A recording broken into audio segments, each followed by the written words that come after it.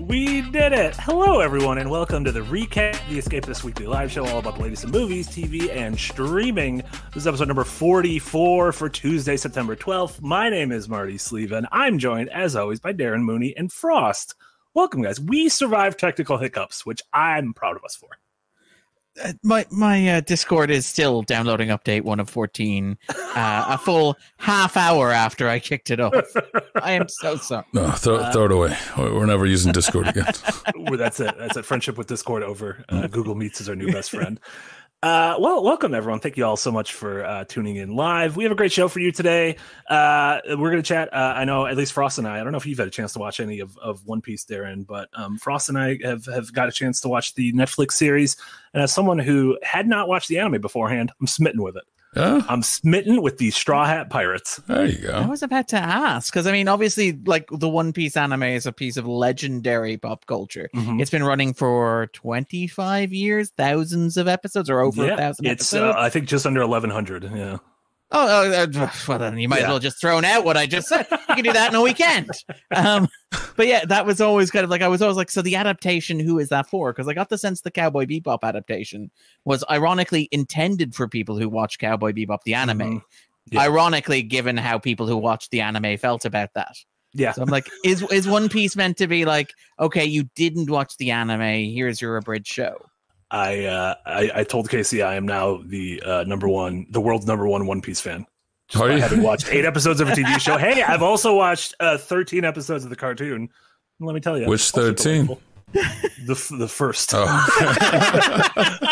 I don't have Netflix doesn't have a shuffle option. Right. Although Netflix, there should be like a shuffle option for shows like Simpsons and Seinfeld and like maybe show like that. Iron Chef. I could see the ones that are self-contained. Sure. Yeah, like no reservations. Just it's like throw me slap one on there. So we'll be talking about that. A couple small news bits, including I know we talk about the X-Files a lot lately, but this weekend was its 30th anniversary of the premiere, which is very exciting. I'm almost done with season 5, and Darren has also watched a lot of X-Files. So we'll just chat a little bit about that, and then we've been watching a ton of things. Darren, your list of things you've watched is extensive, impressive, far too long. We're going to rank them all. Also, it should be illegal that you still have Oppenheimer on here. What's going on? You snuck in like a cheeky little Oppenheimer. He's like, I'm going to get it to $1 billion. I'm on 7.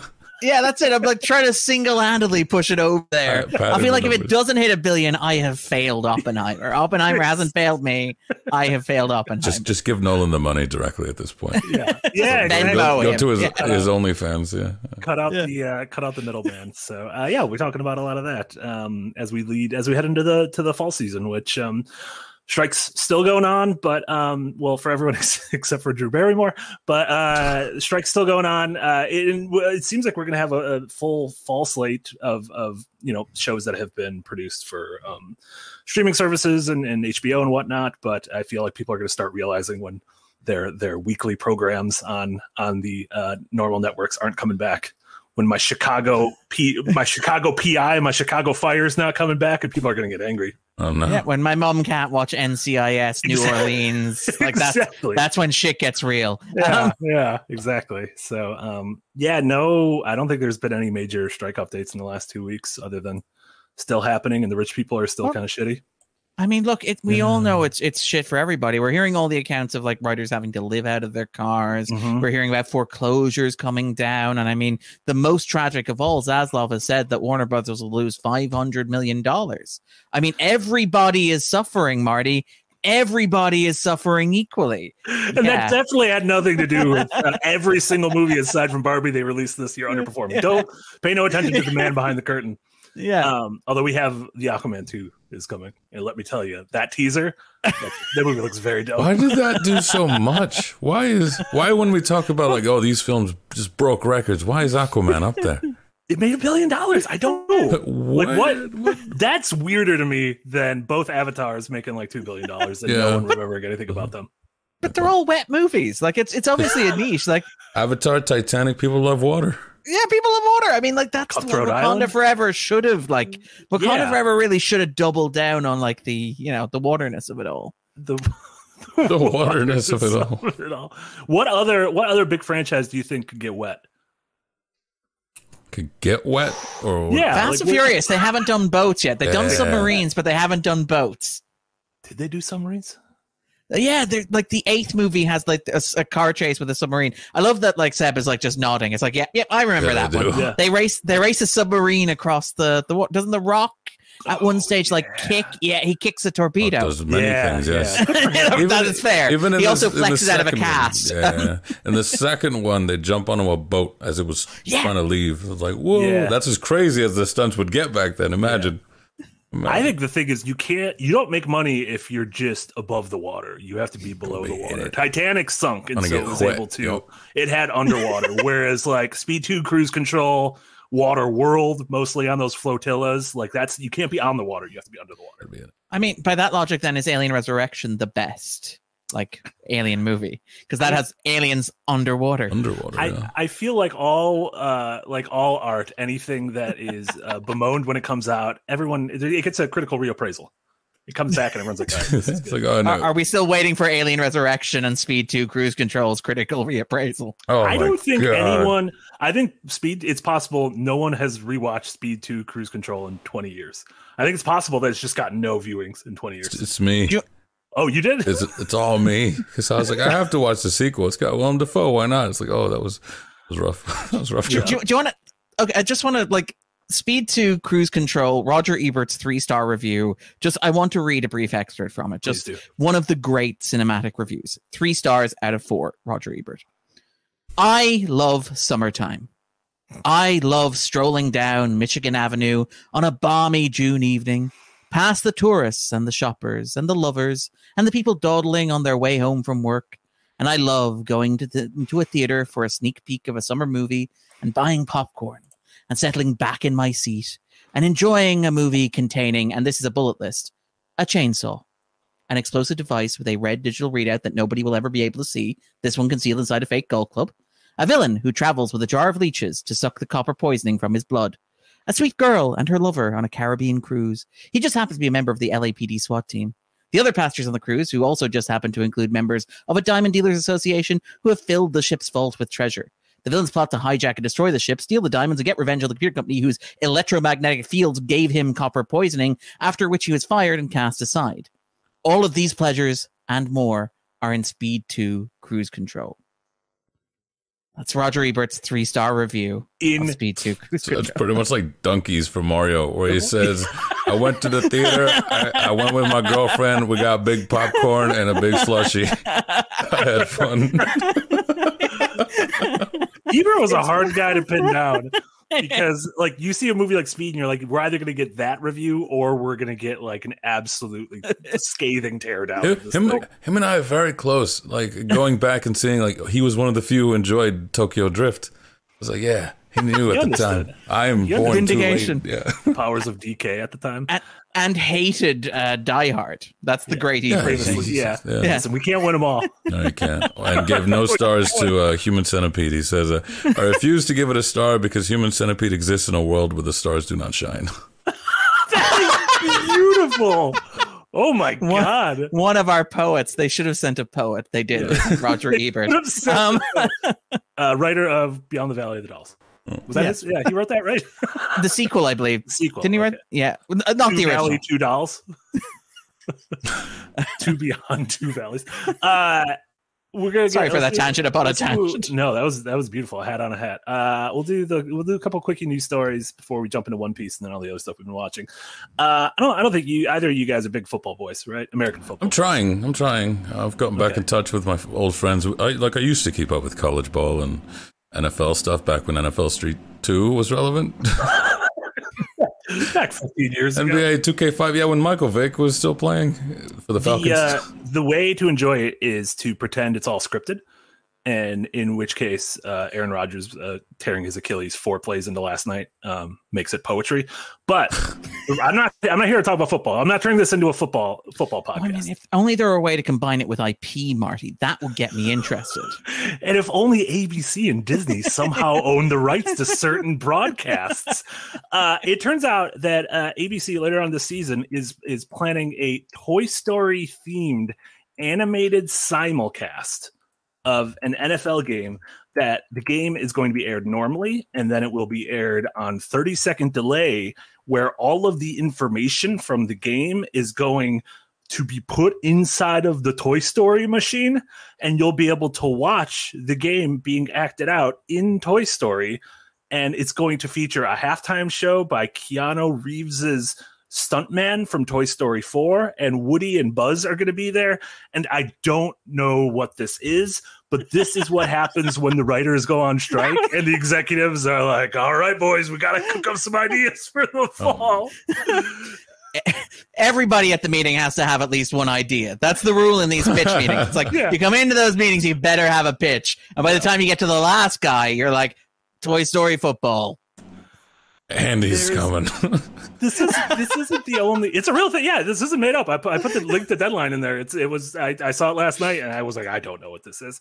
This is the NFL has been trying to expand its reach, its audience, its boundaries.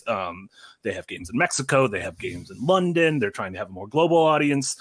They're trying to go after sort of the youthful audience because I just don't think maybe kids just don't give a shit about sports because we got cool video games to play. Like, who needs sports when you got sick games? You dumb jocks. Yeah, Quintuple says they did an NBA version with Marvel, which was very weird. They also they'll air certain games where you can watch the Nickelodeon telecast, and it's like young teenagers doing the announcing, and they'll like put CGI gack onto players. They'll like drop CGI slime on people, but they'll do it at the wrong time where they'll be like, ooh, I think that might be a concussion, and then they'll get slime put on them, and I'm like, that's a head injury. Like, that has long-term consequences. You can't put gack on that man. Oh my God. Do you love the idea that at some stage all the actual footage will be lost and all the archivists will only have access to the Nickelodeon dubbed version playing at like Tom Brady's funeral or whatever? Yeah, it's like But I always thought about if I opened a bar, I would have a jukebox, but it would only have Kids Bop covers of songs, so you could only play the Kids Bop. I thought you were gonna have it's like my own shitty covers. It's just my karaoke covers. Of Marty sings, living on a prayer. Like to make this or to bring this back to something resembling sanity and logic. Marty, if I'm not wrong here, like Disney have always been struggling to do with their ESPN stuff, with their sports stuff.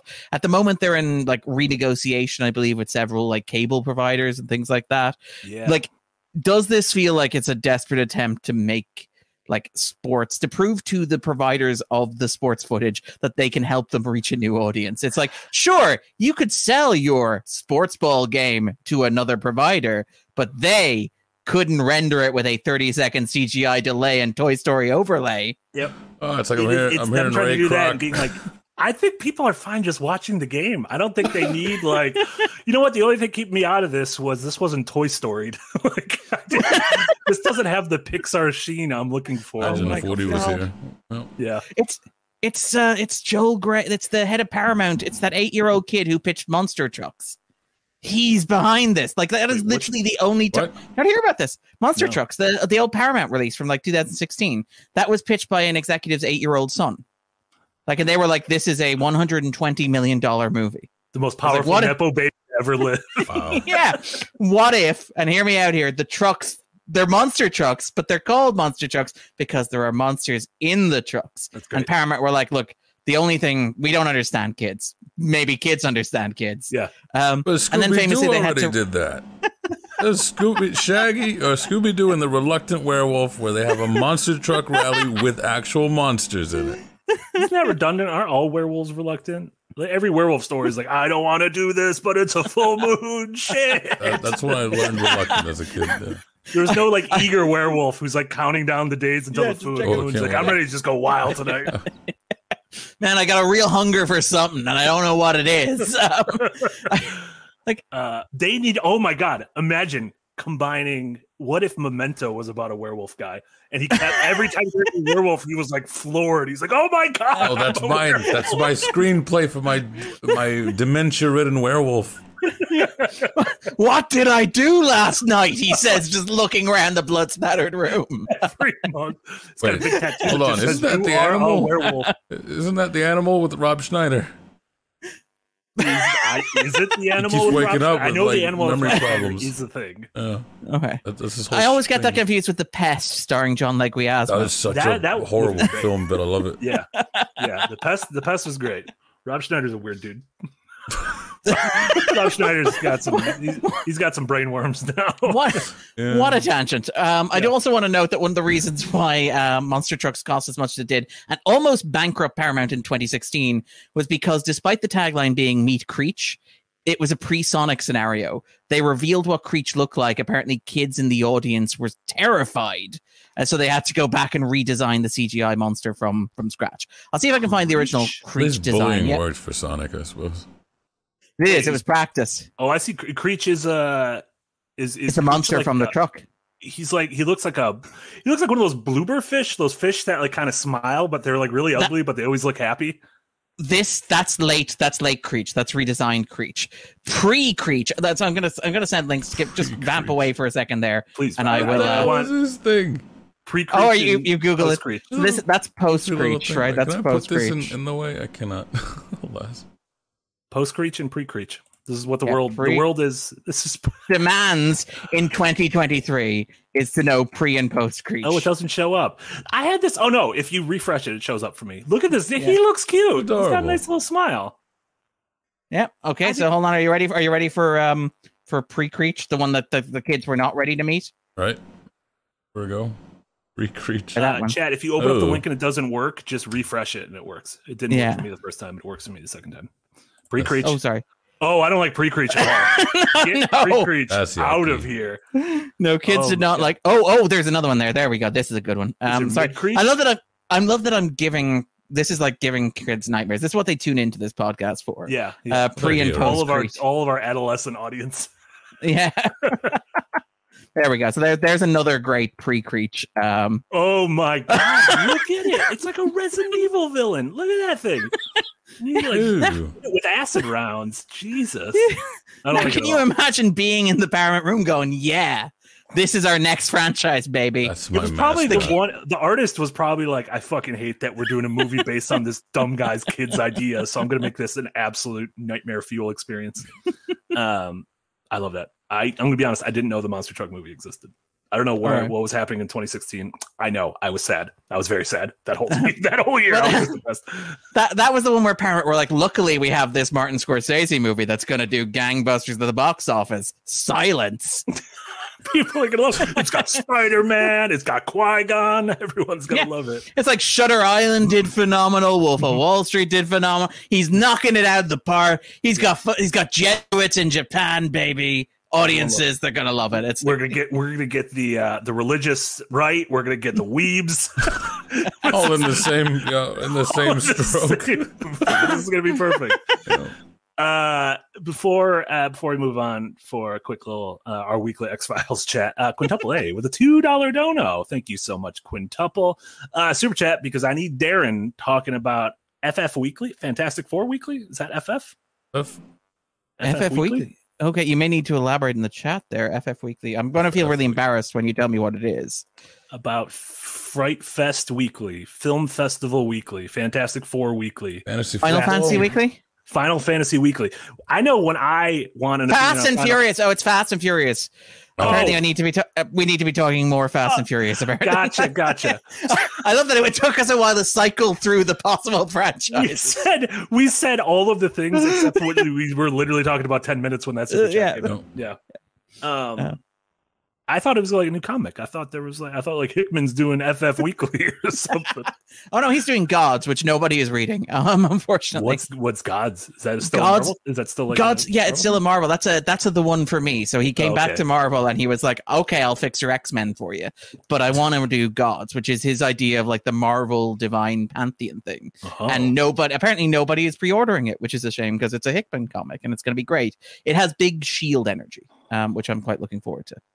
So it's his take on like the Greek pantheon, the Egyptian pantheon, all that sort of stuff in the Marvel context. So I'm looking forward. Does he use like known characters? Like is like Apocalypse tied in with the Egyptian pantheon? Or I don't know yet, but keep in mind that he loves Apocalypse. He does love him. He doesn't love Apocalypse.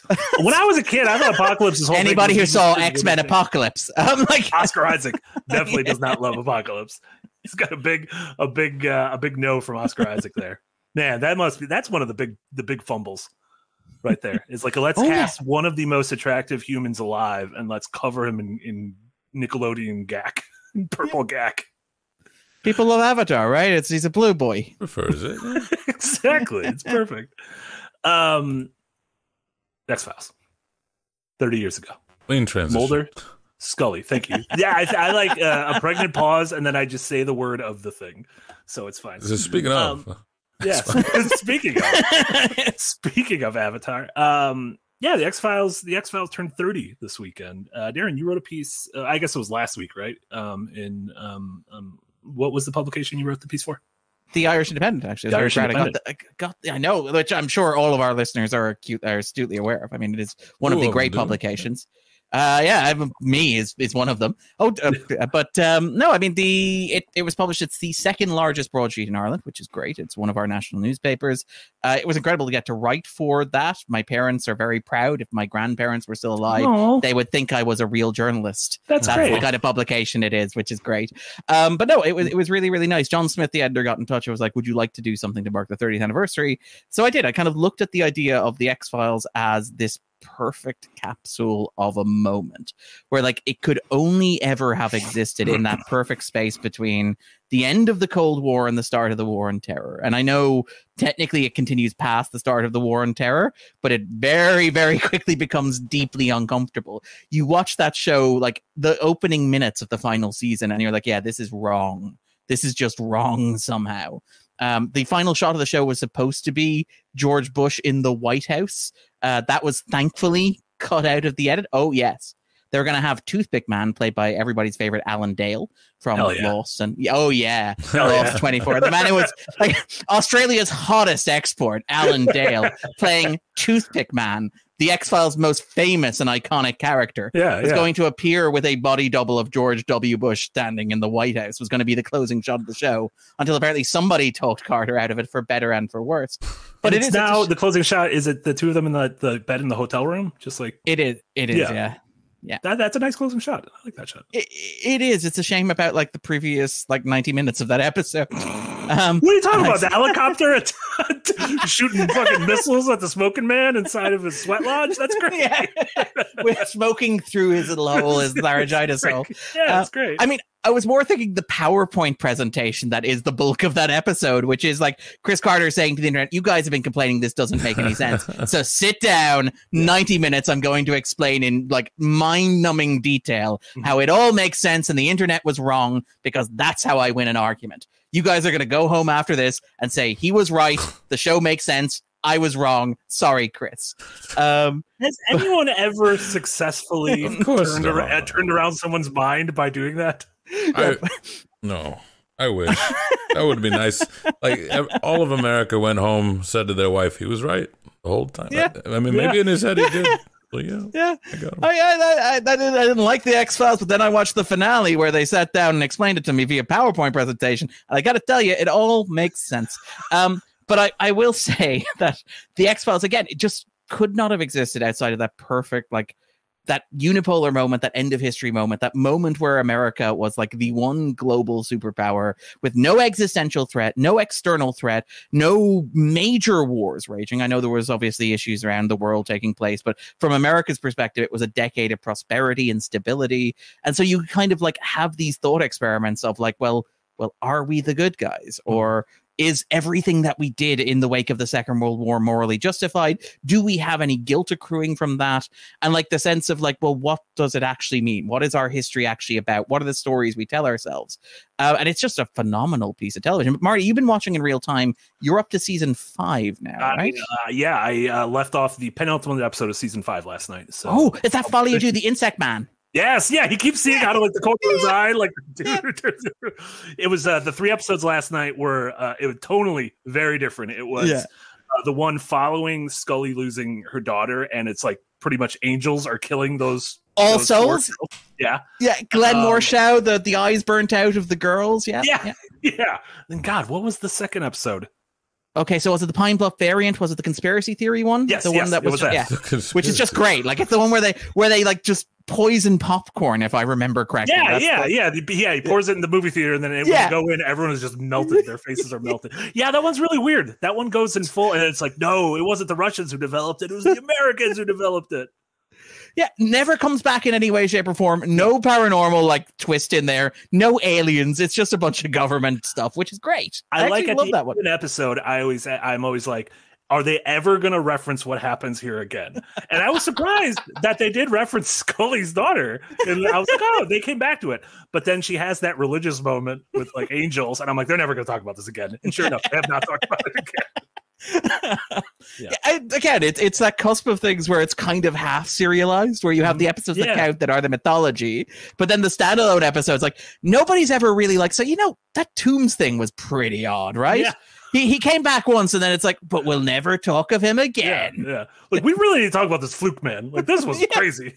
Like he's like still out there, to be clear. Like I always like one of them there's like a coin flip, and it's like one of us has to be a skeptic this time. Doesn't matter what it is. One of us has to forget everything that's happened to us the last 4 years, and we're like, we've literally fought aliens and werewolves and supervillains. But no, it's fine. That always amazed me. I was like, how do you remain skeptical after all this? Is it Synchronicity from the 4th season has one of my all-time favorite ones, which is the time travel one, where like I think a book, or maybe it's Kaddish, but somewhere the book lights on fire spontaneously, right? Yeah. And like that's the moment where Mulder's like, see, it's cursed, and Scully's like, it could have been stored underground in a high-pressure environment, and the dirt and water could have like formed a combustible main, and then it was exposed to oxygen, and that could have caused. And I'm like, Scully, just give him this one. Just let him have this one. Sure. Like, it's okay. Yeah. Everything doesn't need to be explained. Sometimes things can just be cursed. You're reading Darren's book along with it, aren't you? I am. I'm two seasons behind. So I've read the first. I've read the opening and then the first 2 seasons. I'm excited. Is there anything that makes you go, I wonder what now Darren thinks of old Darren? Yeah. How long ago did you write this, Darren? 2017, I want to say. So, but just before the revival came back. I have not touched it since the revival started. We need the director's cut. The author's cut? I don't know what you call that. Like, whatever. You know how, like, he re-released The Stand? He's like, it's bigger now. And therefore better. Yeah, we need you to threaten people by releasing a bigger version. I'll talk to the publisher about that. The Nolan one is also now a movie out of date, or 2 movies out of date, actually. Because I need to work on that as well. Because I don't have Tenet either, so yeah. Oh my God! I should do the Tenet chapter backwards. I don't know that they'd appreciate that, but I should do the Tenet chapter already backwards. Happened. You could do the Oppenheimer chapter 8 times. Fair. What do you do next? I have no idea, and that's kind of great. It's like I remember talking to somebody about Tenet and being like, yeah, he feels like it reminds me a lot of that Oppenheimer stuff. Like, because one of my friends was reading the Modern Prometheus, and he was like, yeah, there's a lot of Oppenheimer stuff in here. And so then he was like, I'm doing an Oppenheimer movie. It's like, yeah. I have no idea what he does next. So typically it's probably going to be like a genre film, because the way that it works is genre prestige. So he does, obviously he tempered his Batman movies with like the prestige, quite literally. But you have he did Interstellar, then he did Dunkirk, which is the more obvious Oscar movie. Then he did Tenet, which is the genre movie. Then he did Oppenheimer, which is the more prestige-y one. So I guess maybe Oppenheimer made too much money. It threw everything out of whack. That's fair. He's just like me for real. Yeah, he is like you. What do you want from me? You were just but they're all for M. Yeah. You were just talking about cool things. I've done too much of this. I need to do a little bit of this. Temperate stuff of Legends as well. He's probably just going to snatch a Wikipedia article again. Yeah. His genre, see whatever on. Just keep refreshing whatever Wikipedia's story of the day is, and one of those. Yeah, one of those, because I feel like his genre ones really are just like a Wikipedia article. Oh, that would be cool to see. Yeah, he goes down rabbit holes every night. Yeah, absolutely. My favorite, the thing that I find fascinating about Nolan is that because he is very literal minded, if you look at the premise of so many of his movies, they are literally like Nolan wants to do a thing that normal directors don't even think about doing, but he has to rationalize to an nth degree. So I think Inception, he said, slow motion, could never wrap my head around slow motion. always wanted to do a movie with slow motion in it, but I'd never get my head to understand how that works. So I created a logic whereby characters went like 6 levels deep, and each of those was 10 times slower, so I could use slow motion. And if you watch Tenet is very much like, now as a kid, he just pressed the rewind and play button on the recorder at the same time and thought it looked cool. So I'm like, I don't superimposed. Is he going to do that thing like when you used to record stuff off the television and sometimes you get like weird faded echoed images over it? Ooh, a horror movie using it. He hasn't done horror yet. It is those things that do surprise me. I saw an interview where they said, can you explain Memento on a graph? And he's like, not really, because I don't think visually. He says, I forgot how he says it. I think grammarly. Like if he can get it into words, he can understand it, but outside of it, it's like, it just amazes me how things work in a weird sense that way. So I don't know, maybe like as a kid I'd get soap between my fingers and just blow bubbles out. That'll be it. Childhood wonders. A bubble movie. Just a bubble. Or, how do bubbles work? Magnets. Why do we park on driveways and drive on parkways? The movie. Yeah. Or some kind of brain thing. It's like, how come whenever you're driving and you're looking for see where you're going, you always turn the music down? Turn the music down so I can see better, right? There'll be this character that like blinds himself so he can hear better. Or that's his Daredevil. Deafens himself. Yeah, he'll make Daredevil. But I mean, like again, this is the thing when he was asked like what the inspiration for Dunkirk was. Like one time he went out in a boat with his family and it got a little stormy, and he was like, "Wait, what if? Hear me out. It's a movie." Yeah, see, and he's just like me. World of Warcraft. I was like, "What if Western?" That's what he's gonna do. He's gonna find some random article and go, "What if?" Mad Lib it. Yeah. Somebody serves him cold coffee one day and he's like, wait, what if we talk about global warming? What about global cooling? I like it. One of these is absolutely going to be his next movie. We'll see. Or he'll just he'll do Secret Wars and you'll never watch any of his movies again. My God has forsaken me. There's that. God, that'd be so bad. Mobile says football, but what if Toy Story? Oh Christ! We've gone backwards. Oh no! Just like we have to go back. Beautiful. Okay, before we get to One Piece, we got a couple super chats. Tyler King, been a member for 3 months in the tip jar, tosses us $2. Thank you so much, Tyler King. Any day with recap is a good day. Thank you so much, Tyler. And then Nicholas B, been a member for 16 months. X-Files or How Not to Fill Out an Expense Report. How much money do you think they're supposed to have on that show? That's a plot point. That does become a plot point. I know in the later season, like in the last season, he goes to Scully's house. It's like, holy shit, you live in like a gorgeous modern house. No, in the last episode with Mulder in it, like the motivating incident is the FBI send an accountant down and Mulder's not having it. Which is like it is like one of those subtext things where it's like Chris Carter obviously had some meetings with the network and was not happy with how they went. Where he's like, so how are you filing your expense report? So you spent X amount to stay in a hotel down here. What are you thinking? And he got nothing to show for it. And it does become a recurring plot point, to be fair. I think like even in the 5th season in Detour, they joke about having to share rooms due to their expense reports. Yeah, that's great. I love it. X-Files, you're great. Everyone should watch it. One Piece. Hot new show. Biggest show on Netflix. Is it? Well, it was the number one watch show, which is pretty normal. That's pretty normal for the big shows. So the live action Netflix adaptation of Oda's manga / anime One Piece released not this weekend, but the previous weekend on Netflix. It immediately, at least in my circle of normies are watching this, and the normies in my life think it's delightful. Which I'm loving. It got a chance to watch it. I've never watched up until after I finished this. I've never watched any of the anime. Never read the manga. Obviously, I like my anime, but One Piece was always that, like Darren mentioned, the 1,000+ episodes make it a bit daunting. Like, what if I don't do this? What if I just rewatch the same 5 shows I love over and over and over again? What if I stay in the 90s? Yeah, exactly. There are 4 more seasons of X-Files. Exactly.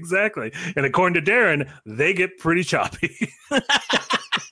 Yeah, very quickly. Enjoy the next 6 episodes, Marty. Enjoy the next 6 I love my Robert Patrick. Just bring him on.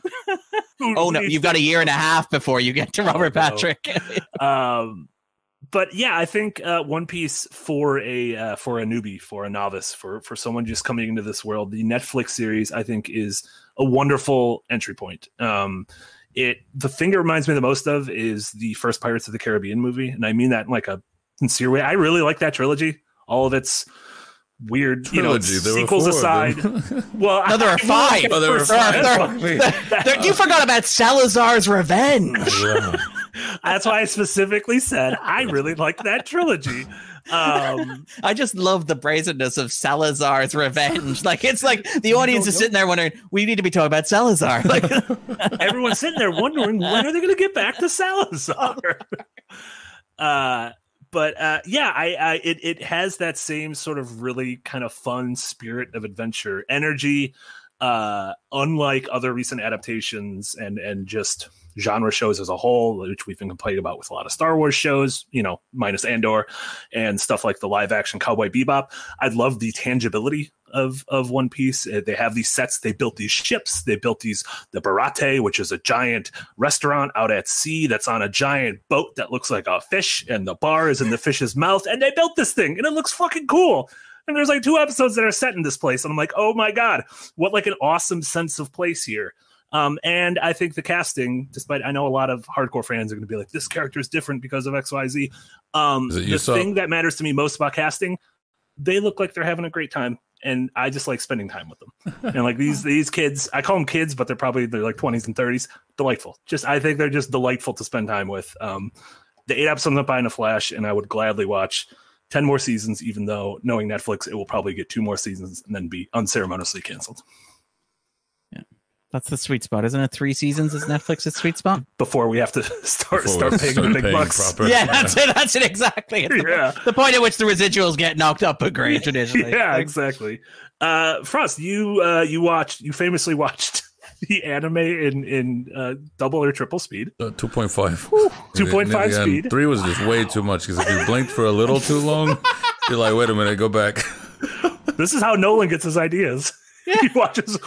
Oh, sugar! Again, what? I mean, he doesn't use Netflix, but what if he's like, no, 4 times speed? What if pirates, but very fast? But how long did it take you to do that? It's the opposite of 300. 2 weeks. 2 weeks, and I caught up. I was only 900 episodes at the time, so not the full 1,000. But it was 2 weeks, and the first day was normal. It was right around. I don't remember how many episodes into, but we were at the second arc with Usopp, where they're showing his stuff, where I was going, this is a little slow, but what if I just like made it a little faster?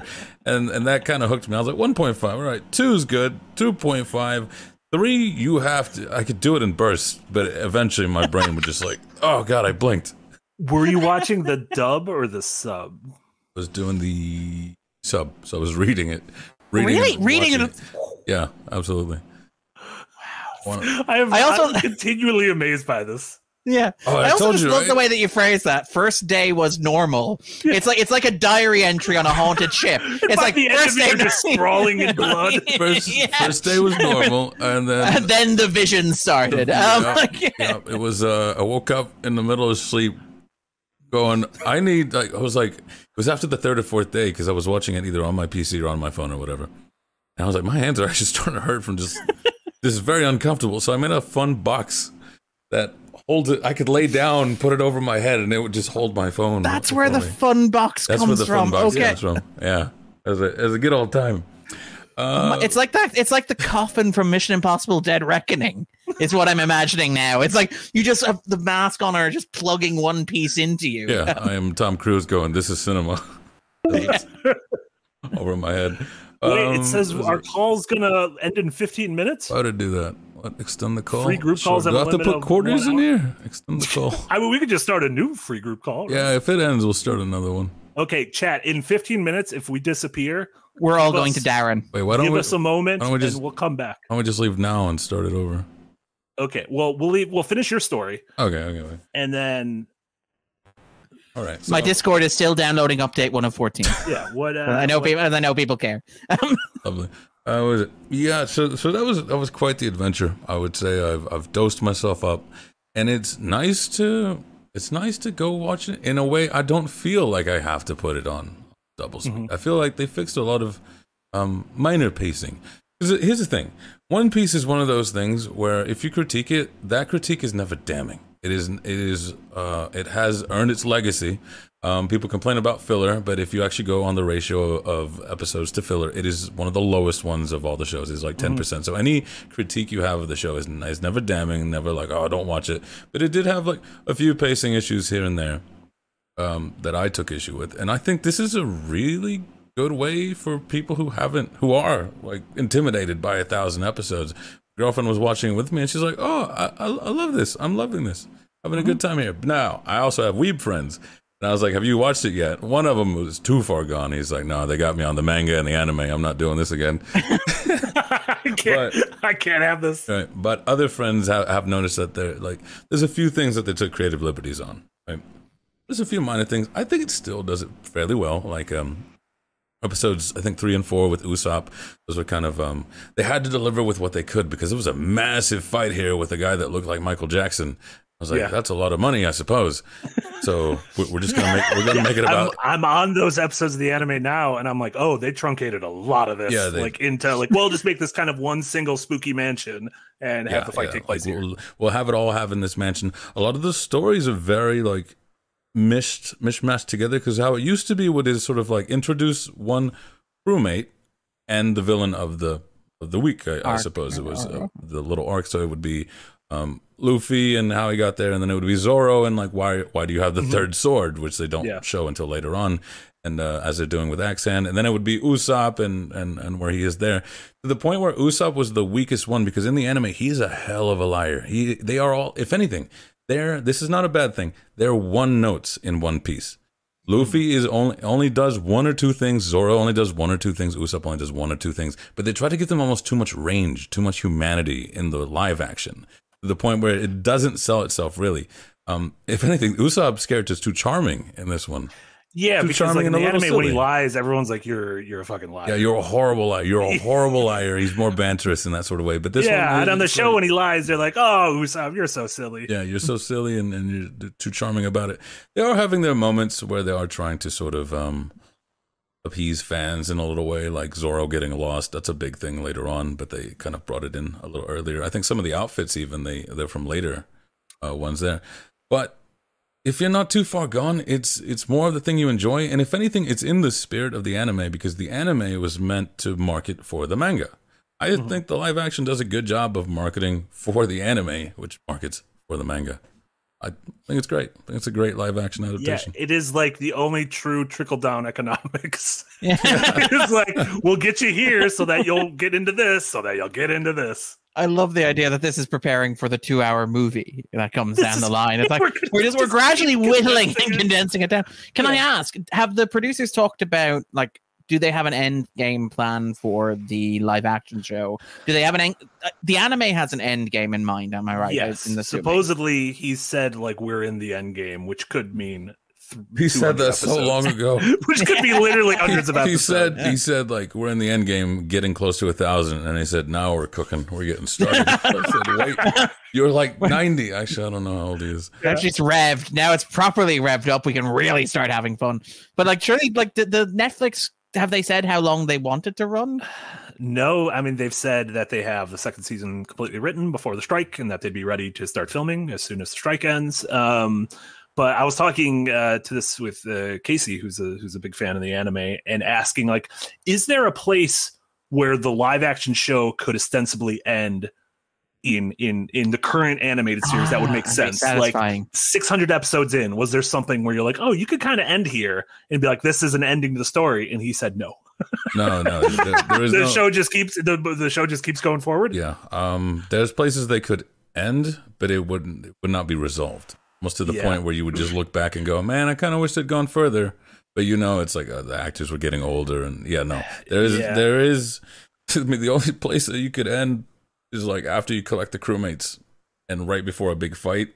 But then what was all this building up to? But surely that feels like you're about to begin something rather than end something. It's like, hey, welcome this whole bunch of new characters that you're never going to spend any time with. Yeah. And as I said, only 10% filler. There's always purpose. They're always moving forward. There's no place where you could just go, let's cut it off. I mean, you could lop off entire arcs. That's what you'd kind of have to do. Instead of like truncating it, you'd have to be like, well, these several hundred we're just not going to do. Like you're just not going to this part of the ocean. We're not doing the middle of 15 years of the show. It's like, we're giving you the opening 5 and the closing 5, but we're not doing the middle 15. Fill in the rest of it. There's a few, I don't know. It is, I praise it for its elegance because it is so simple, but it hits its beats.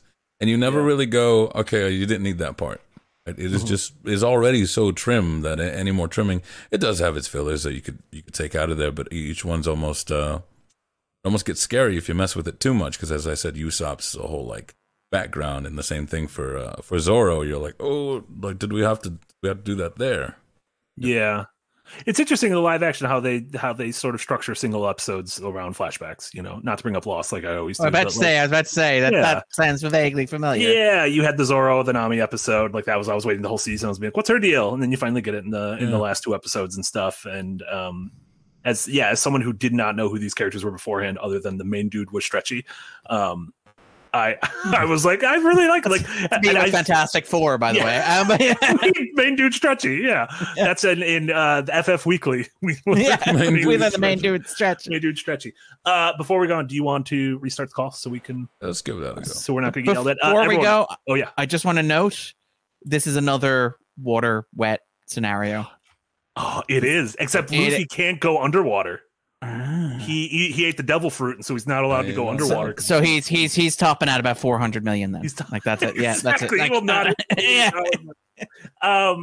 I think one of the reasons I'm so impressed by this is because, much like video games before this year, live action anime adaptations have been primarily very bad.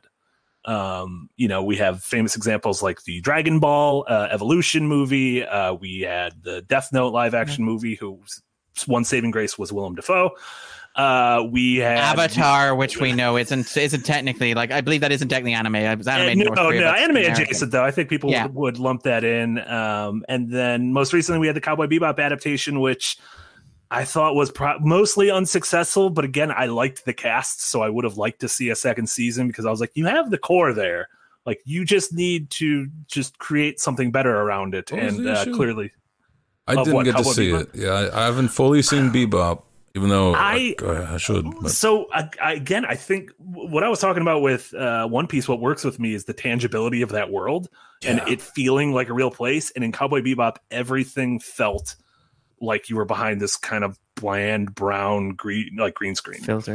Rodriguez screen. And it's tough because when you're in these, like, it's tough to like tangibly build a sci-fi world, especially on a relatively low budget.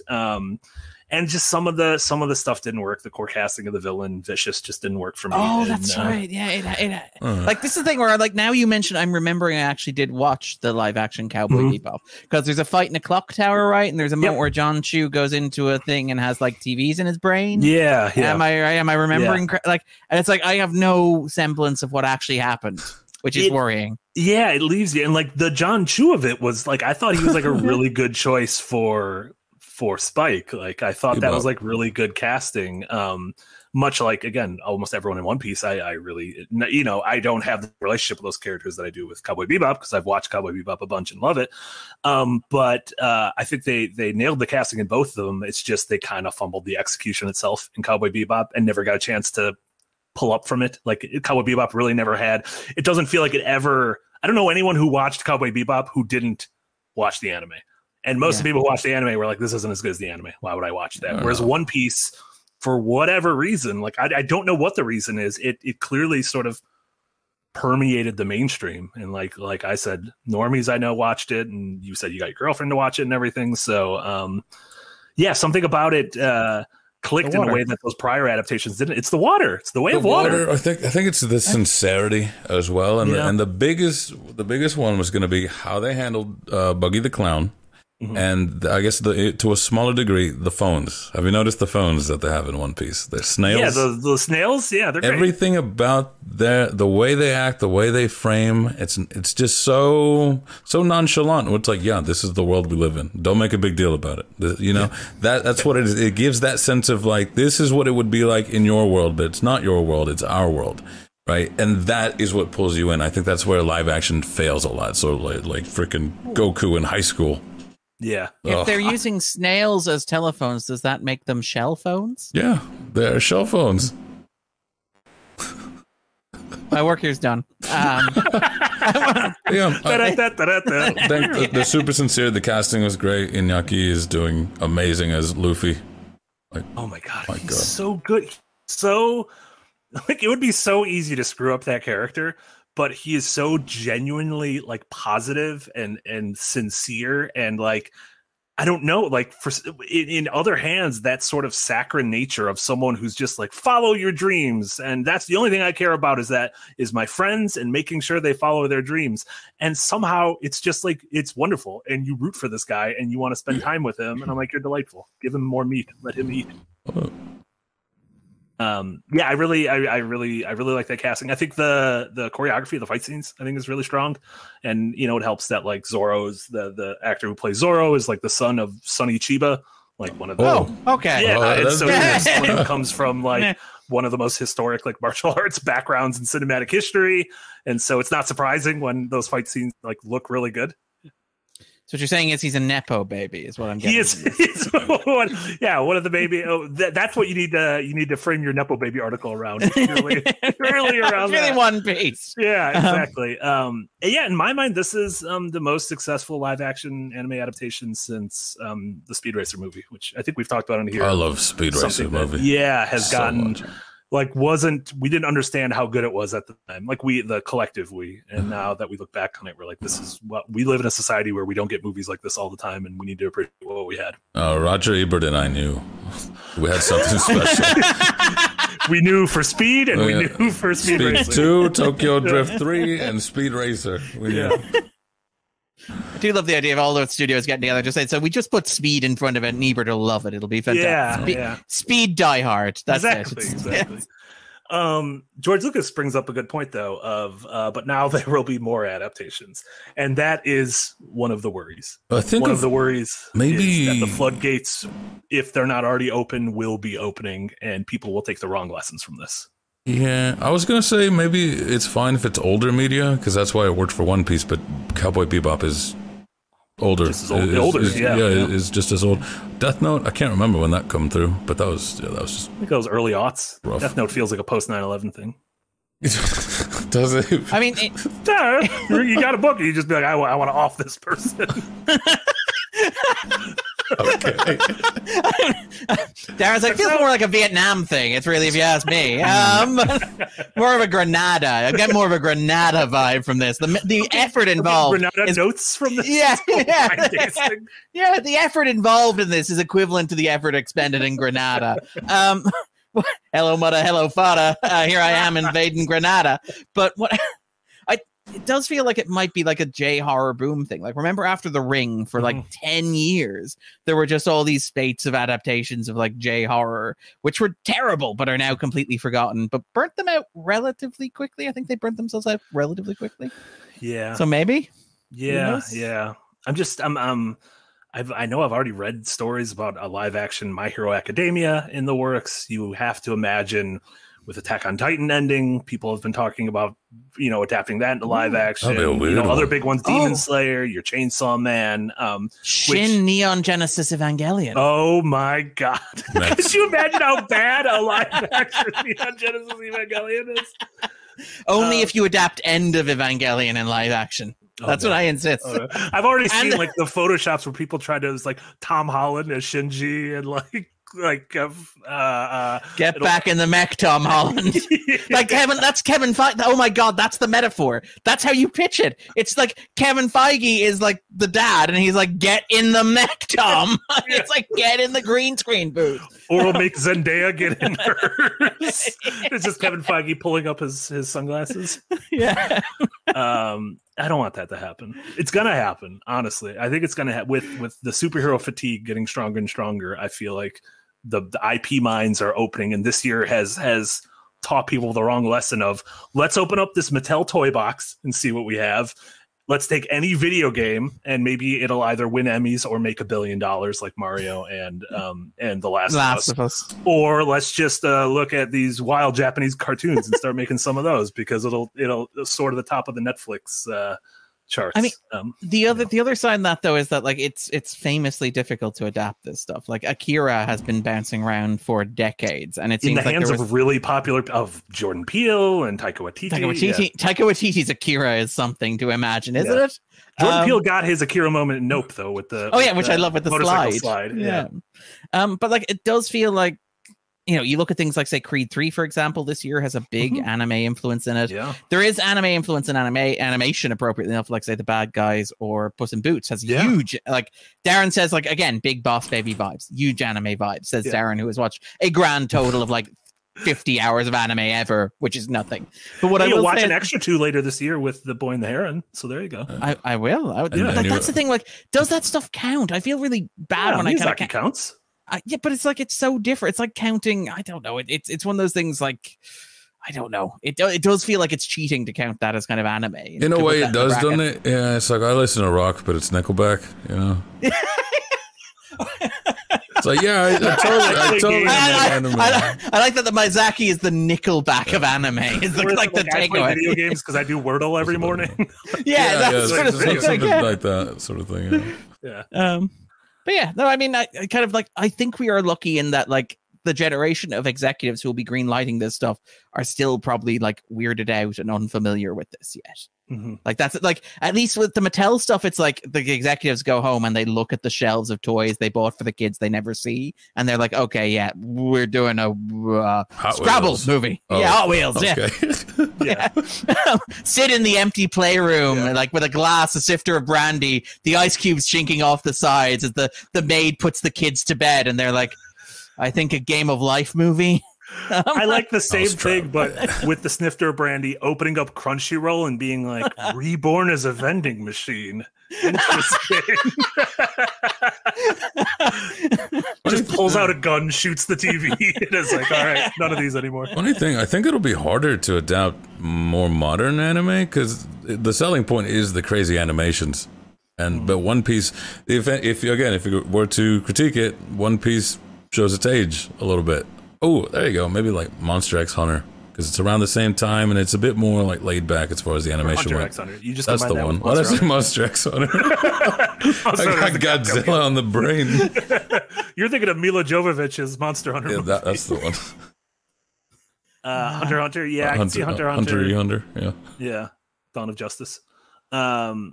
Demon Slayer as well, also like because that was the highest grossing movie. That has an end in sight. That has like 1 or 2 seasons left, I think. Only, and it was the highest grossing movie of like 2020, wasn't it? At the box office. But like, that is truly one of the, like, Casey has the outlandish take that I don't agree with, that everything is better if it's animated. That anything could be improved if it was animated. So you could be like, Oppenheimer would be better if it was animated. I was literally just thinking, like, he does have those big eyes. Cillian Murphy's big eyes, little rosy cheeks as he stares into middle distance. Yeah. And so his thing is always like, if you do anything live action, it is just like flat out a step down. And so, but when it comes to Demon Slayer, I would be like, Demon Slayer is so stylish that doing this in live action, like, what would be the point? Which I'm sure a lot of people are saying who are hardcore fans of One Piece are probably saying the same thing. No, I don't think so, because it is so simplistic, though. Like, One Piece is not that flashy. Yeah. But I like that Marty's like, Hollywood will look at this and go, what's the point? And it will stop them. Like, some executive will go, man, there's no creative benefit to be had from this adaptation. There's no way we can improve upon the original. And they'll look at each other and they'll go, let's pass. Yeah. Like, it's okay, guys. It just won't be like, it won't be just Kylo Ren and Last Jedi going, more. And then we get Snow White live action. And we're going to get an animated adaptation of the live action Lion King. And then it's just an Ouroboros. We're getting the Godfather Part 2 sequel to the Lion King live action adaptation. Directed by the guy who did Moon. This whole thing's a tax write-off. It's not real, right? Barry Jenkins. That was a joke. I want them to be like, you guys didn't understand that was a joke? Like, we were clearly joking. Well, no one jokes on the internet. No one jokes. Not on my internet. I mean, Bob Chapek, he's a joker, is that guy. he loves a good goof. What's Bob Chapek up to? Is he doing all right? I imagine he got a very heavy golden parachute. He's not invited to the fancy meeting, like to the fancy resorts. He's only. Well, like, Did you read that article, which is incredible? Which article? It's at CNBC. I'll drop it in the show notes, but it's like the CNBC behind the scenes story of like what happened, where like Bob Iger was apparently like on the private jet fuming that he wasn't being consulted in these decisions that Chapek was making while Chapek was CEO. So he like would literally boot Chapek out of like the Zoom call with the board and be like, "Hey guys, we got to deal with this CEO guy." Like that's a great power play. it really is. Like because my big thing has been not understanding why Iger would come back, but reading that article, it's very clear he never left. Like he always saw Chapek as this sort of like meat puppet that he could operate. Yeah, like he didn't give up his office, which is incredible. Like imagine like being I'm no longer CEO, but my office has a shower in it, so I'm gonna keep it. Like. You can work out of the smaller office in the corner as the CEO of Disney. Yeah. But yeah, like it's like leaving a table setting for like a lost family member. We leave a nice corner office on the top floor for a lost CEO.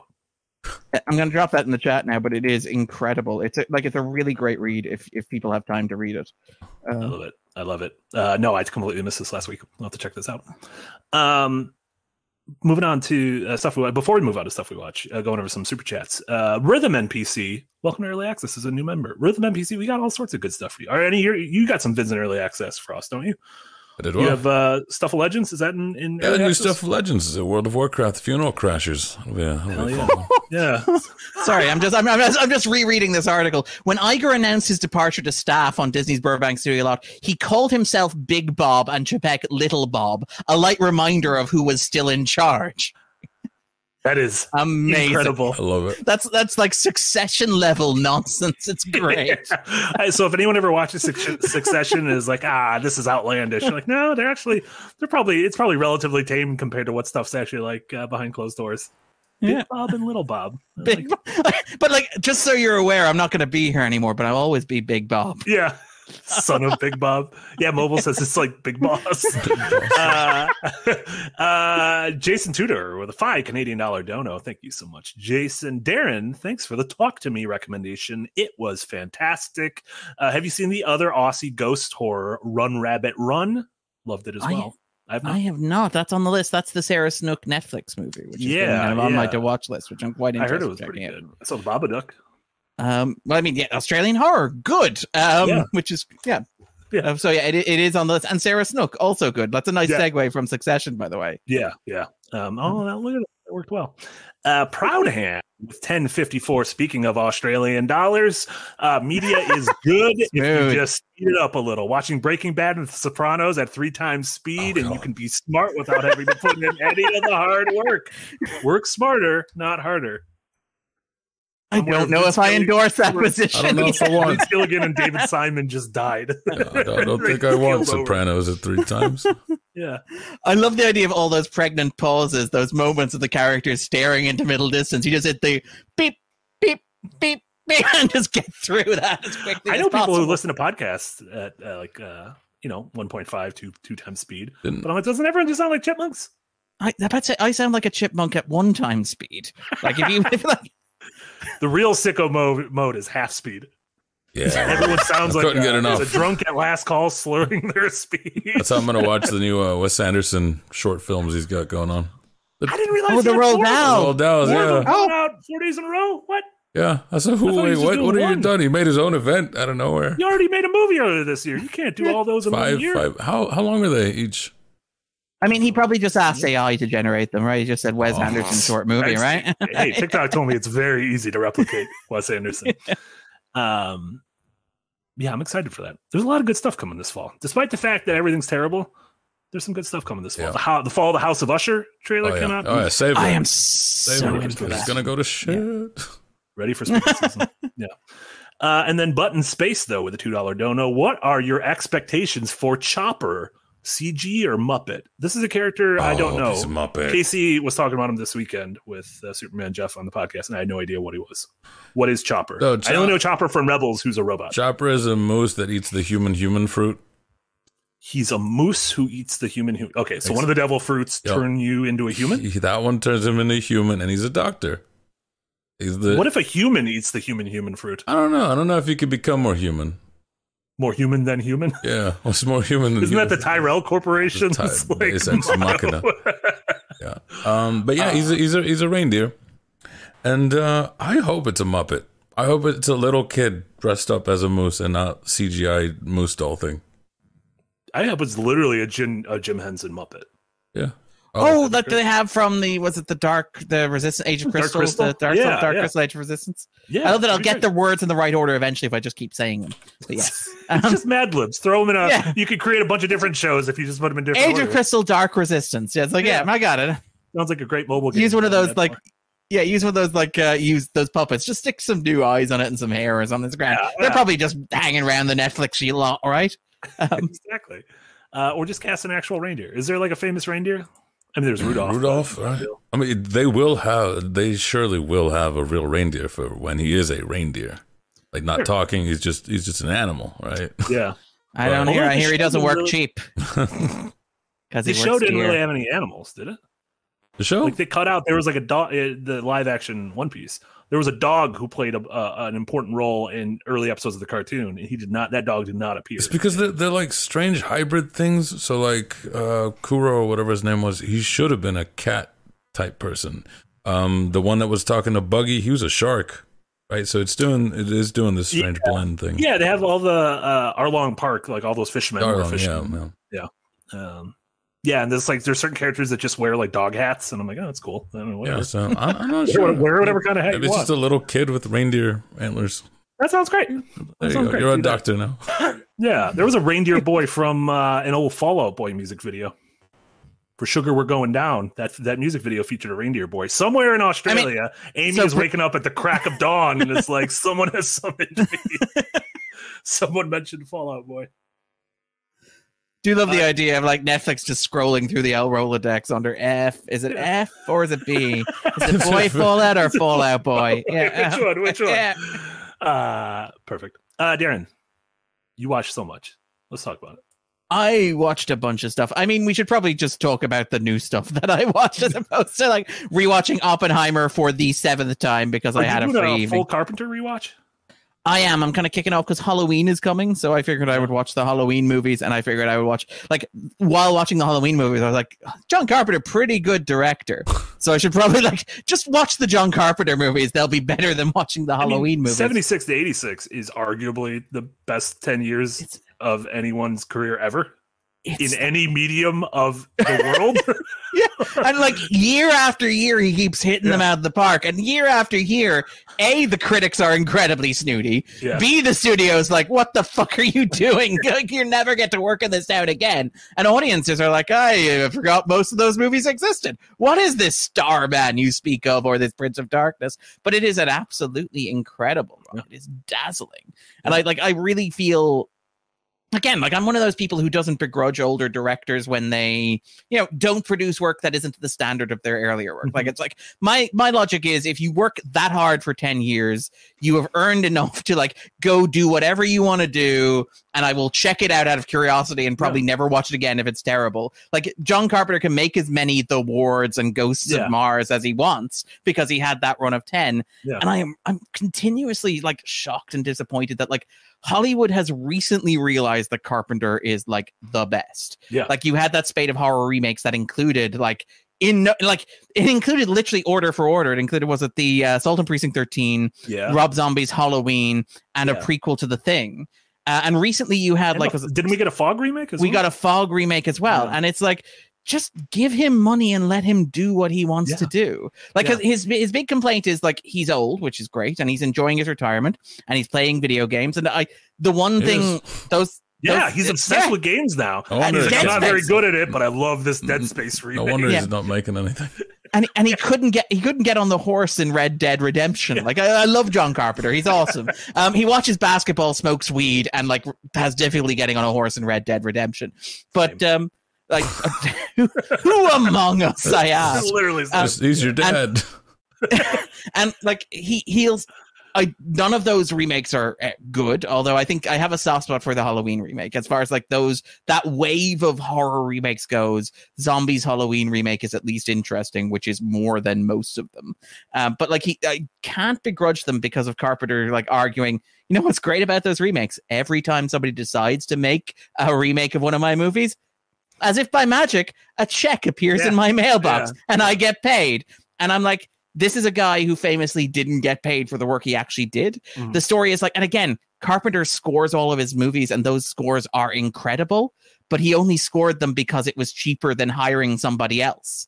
It was just a way to get the movie made. And you're like, Jesus Christ. Like, the man deserves some compensation for the work he's done. And he said he would come back and he would direct, but he's at the stage where he will not do it if he doesn't have final cut, and he will not do it if he's not given a reasonable budget. And I'm like, how is that not a slam dunk? How is somebody like Blumhouse not just give? And it's not like he's going to ask for $150 million to make his version of Avatar. It's like, I got this idea about blue people on this alien planet. It's going to be all green screens. Give him $25 million. Give him $30 million and have him go do what he wants to do. It's insane. Get him on like a season of the Guillermo del Toro's. Cabinet of Curiosities. Well, I don't know about all this. It's now called House of Spooky. House of Spooky. I like that. That was the rejected alternative title. Like, but like you look at things like even stuff that he didn't direct, even stuff that's not remaking his. Like, remember the Firestarter remake from last year starring Zac Efron? I did not until seconds ago. I was about to say, if you don't worry. Everybody else has forgotten it as well. But that is a Carpenter in-joke, right? Where the score is Carpenter-esque. They use the same font for the opening credits of it. And the reason that they did that is because in like 1983, after he directed The Thing, he was supposed to direct Firestarter. But Universal were like, no, get your stinking paws off this and go and make Christine instead. And Christine is great. But it's weird that it's like, we're now making the alternate version of Firestarter that John Carpenter didn't get to make in 1983. Just give him the fucking money and let him do it himself. It's really odd. I will never understand Hollywood. It's a weird place. His movies are so good though. Yeah, all those movies are like, they're also like timeless, and they are still so good. Yeah, The Thing, Big Trouble, Escape from New York, Fog, Halloween, just even They Live. Like, man, what a run. They Live is incredible. Like, I mean, The Prince of Darkness, In the Mouth of Madness, which is one that I only discovered like 5-10 years ago. One. Yeah, that's incredible. Like, it's one of the great Lovecraft movies, and it's also not racist, which is an incredible thing to say about our Lovecraft movie. It's like, imagine making a Lovecraft adaptation. Yeah, it's amazing. Ahead of its time. But stunning. Like, they're beautifully made movies. They are incredible, and they like. Again, Carpenter. I love that Carpenter is just matter of fact about stuff, where he shot every movie aside from his first movie, Dark Star, and his last movie, The Ward, in anamorphic widescreen. In many cases, the camera and the film were the most expensive part of the production, because he knew that if you shot it in widescreen, it looked expensive. Like, that was just like massive galaxy brain filmmaking there, which is like, the movie itself, like Halloween, can be cheap as shit, right? But if you shoot it in widescreen on film, it looks like a movie. Not to quote, is it like Harry Styles talking about like, "Don't worry, darling." It looks like a movie, which is just, again, incredible. And I've also been watching Michael Mann movies in terms of nostalgia, which is kind of great, but they're inaccessible. Like, it is very difficult to watch. It's hard to. Not metaphorically inaccessible. Like, I literally cannot pay in order to watch them. Spiritually opaque, this one. I'm sitting down watching Thief and going, I don't know if I understand what's going on here. But like, I have to. You would think in this digital future of, we have a million streaming services and just places where you can buy and rent movies from, that why nothing should be hard to find, right? Yeah, and like, particularly given like one of man's big thematic preoccupations, ironically enough, is the idea that everything is going to be digital and everything is going to be like put in computers, and soon enough physical media and reality will all cease to exist. Like, going back to Thief, which is his first movie, is literally about like criminal Walmart. It's basically about this small time operator who like breaks into vaults, and then this like George Prosky guy comes along and says, "Hey, how'd you like to join like a criminal union?" And he's like, "I don't know. I don't feel like I want to invest in property." And he's like, "Okay." Like the central, it's basically Gross Point Blank but serious is what Thief is. Thief is gross point blank the hitman's union, but played entirely seriously, where there's a plot point after he does this incredible robbery for like $400,000. He gets a cut of $70,000 because it turns out that his criminal manager invested it all in property anyway, because that's the future. But like, I love that Mann's movies are about this idea of, well, we're all moving in that direction anyway. It's all going to be monopolies. Capitalism is going to consume everything. Everything's going to be interconnected and globalized. but you cannot watch man movies in that system. Maybe he is the Moses. Everything will be digital, but I won't be there. Yeah. Well, I mean, some of that is like the Keep, very famously, is a movie that he hates. It's not a good movie, but it is a gorgeous movie. It is a vibes movie. It is an atmosphere movie. It's a movie where the villain is a cloud, which I kind of have to admire. Have you Google photos from it? It's incredible. It stars like Gabriel Byrne, Jürgen Prochnow, Ian McKellen. It's basically a Nazi vampire movie. Yep. And it looks gorgeous. It makes no sense because the studio were like, this needs to be an hour shorter than it is right now before we put it into cinemas. And also because apparently Mann couldn't decide what he wanted the monster to look like until the last possible minute. But it's kind of like, you look at it and it's so tactile and it's so gorgeous. It's got this Tangerine Dream score. Like 25% of it is characters running in slow motion with like massive floodlights behind them. So they cast these long shadows and silhouettes. The climax of the movie is Gabriel Byrne standing in like what looks like Hiroshima as a Nazi pointing a gun at a vampire. And it's like, yes, maybe this movie has some stuff to recommend it. But like, that is inaccessible. Man hates it, and he's never restored it. He's never gone back. He's never wanted to do a director's cut. But you cannot watch that in high definition. It only got released on DVD in 2020, which is insane. Yeah. Like for years, the only time I ever saw it was when it aired on television when I was like 12 years old, and it kind of like lingered in my brain. Yeah. As this kind of like this phantom.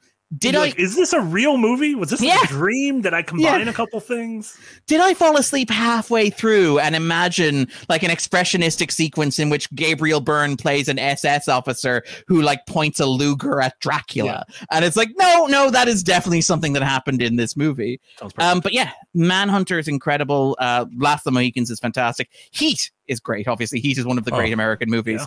Yeah. And I rewatched LA Takedown, which is the TV movie version of Heat. And it is that is LA Tech, like so. Cut? It's no. So like in 1989, he wrote the script for what will become Heat, and he wanted to turn it into a TV show coming off the back of like Miami Vice. And it was going to be a weekly procedural show that would follow Vincent Hanna, the character played by Al Pacino in the movie. And it's incredible. Like literal lines of dialogue and shots are taken from that TV movie and put into Heat. Like you look at like the timing of the action sequences, the same editing rhythms. It's incredible. It is the same movie, except this one does not star Al Pacino and Robert De Niro. And it turns out a large part of what makes Heat a good movie is starring Al Pacino and Robert De Niro. Actors ever. Cocaine. Yeah, who Well, I mean, you heard there was a bit where he was supposed to like snort cocaine off a knife from his lower back, apparently. And Mann was like, that's a little bit too much. That feels like it's just a little bit too much. Yeah. But you're watching LA Takedown, and they have this guy called Scott Plank. And it's incredible because apparently NBC were like, we love the show, but you need to recast. We will give you a season order for the show if you recast the lead. And Mann is like, no, I stand by my leading actor, Scott Plank. And you watch Scott Plank. Exactly, like leading man. He is like a wooden dummy that like can read cue cards in front of him. I'm sure he's a lovely guy. I am absolutely certain he's a lovely guy. He's in the chat right now. I was like, oh. But I gave a super chat earlier. No, I'm sorry. I'm sorry, Scott Plank. But I love the idea of like. But you see those, like, even early scenes where they're walking the crime scene and Al Pacino's doing, like, I want you to run slick as an alias in every Fed's CIA database. You're going to get the phone book, but do it anyway. I don't know why he sounds like he's, like, Ben Stiller's father or whatever it is. But, like, Scott Plank does the same thing, and it's just like, I want you to run the alias slick. You're going to get the phone book, but I want you to do it anyway. And you're like, that is a movie. That's what makes a movie star. That's what makes Heat a 5-star movie, is the difference between Scott Plank and Al Pacino. It is incredible as a thought experiment. Can you take the same script, the same director, the same shots, and somehow transform something from a 2-star experience to a 5-star experience just by dropping Al Pacino and a mountain of cocaine into it? The answer is yes. I mean, that and Scarface, like there's a formula here. Unless if Scott Plank was in Scarface, no one would have had those posters up in their dorm rooms. Oh, no. This whole town is a pussy just waiting to get fucked. Explains insomnia. That wasn't Snow. Yeah, Nolan would have never had a career if he would have went with his original choice, Scott Plank. I'm so tired. Actually, you know what? Maybe that would have been a better choice. I believe him when he says he's tired. But you said you were going to talk about new stuff you've been watching. Oh, sorry. I thought that was like I should talk about new stuff. And you're like, but you've been watching these old classic directors. I was like, where's Winnie the Pooh? You're doing a couple rewatches. I want to hear about them. Oh, okay. So let's very quickly Winnie the Pooh, Blood and Honey, which I wrote about last week in the Out of Focus. Just come out because that came out. I watched that like 6 months ago. What's going on? Did it just come out in Ireland? No, I just eventually got round to it. It was like a sense of obligation. I mean, they did leak photos from the sequel, which is going to start Tigger. I saw Tigger, yeah. So I was like, I'm going to feel locked out. Like, I'm going to have continuity lock. I'm getting FOMO is what I'm doing. Yeah. And it turns out the fear of missing out is much better than whatever the hell it is I felt after. Whatever it is I feel now inside. It's just boring. Like it's not even like interesting bad. It's the laziest possible take on the IP. You just drop the characters in and then you try and build like, again, it's that idea. I wrote about it last week, but the idea of like capitalism as this self-perpetuating cycle where we're liberating these concepts like the classic version of Mickey Mouse, like Winnie the Pooh, from copyright, where now they're in the public domain. You can do anything you want with them.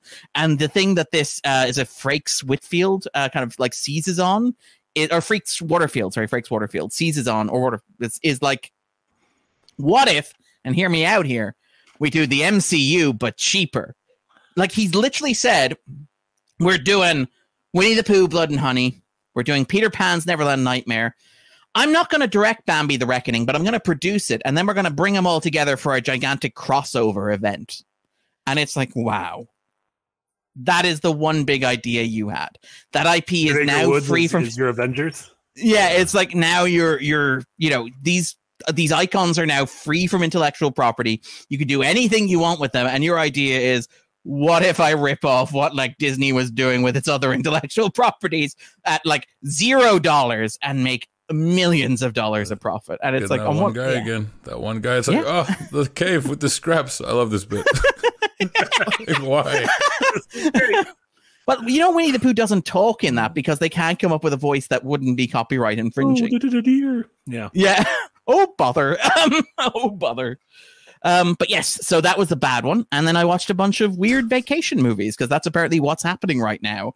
So I watched the Equalizer 3, in which Denzel Washington goes on holiday to Italy. It's a very strange movie. It opens with an action sequence. It closes with an action sequence. But for most of the movie, it's like The Trip if it starred Jason Voorhees, where he's like this unstoppable killing machine, but who also likes to have coffee in these small Sicily restaurants, who like critiques Dakota Fanning for like reading the wrong tourist guidebook, who's like bemused by like the soccer fans cheering through the hall, who like goes to the marketplace and bargains for cuts of beef. It's incredible. It's like such an old person movie where it's like, you just like hanging out with Denzel, don't you? Yeah. What if you could hang out with Denzel in Italy? And it's like, by the way, the opening 10 minutes and the closing 10 minutes will need to be an Equalizer movie.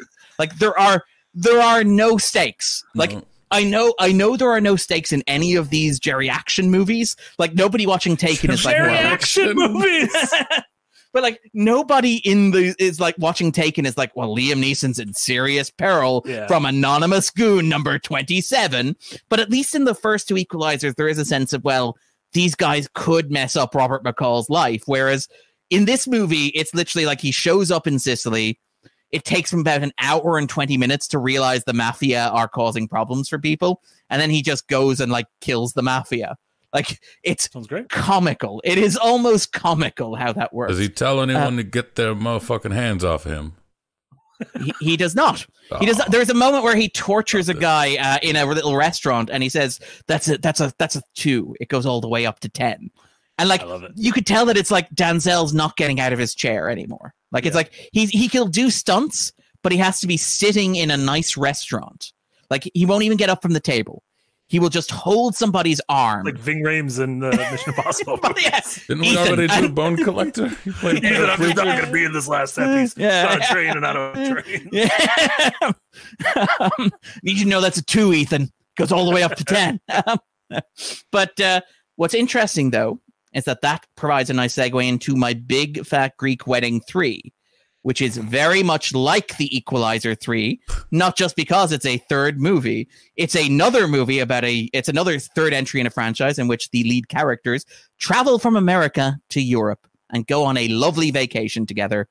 And I regret to inform you that I have in fact been wed-pilled. My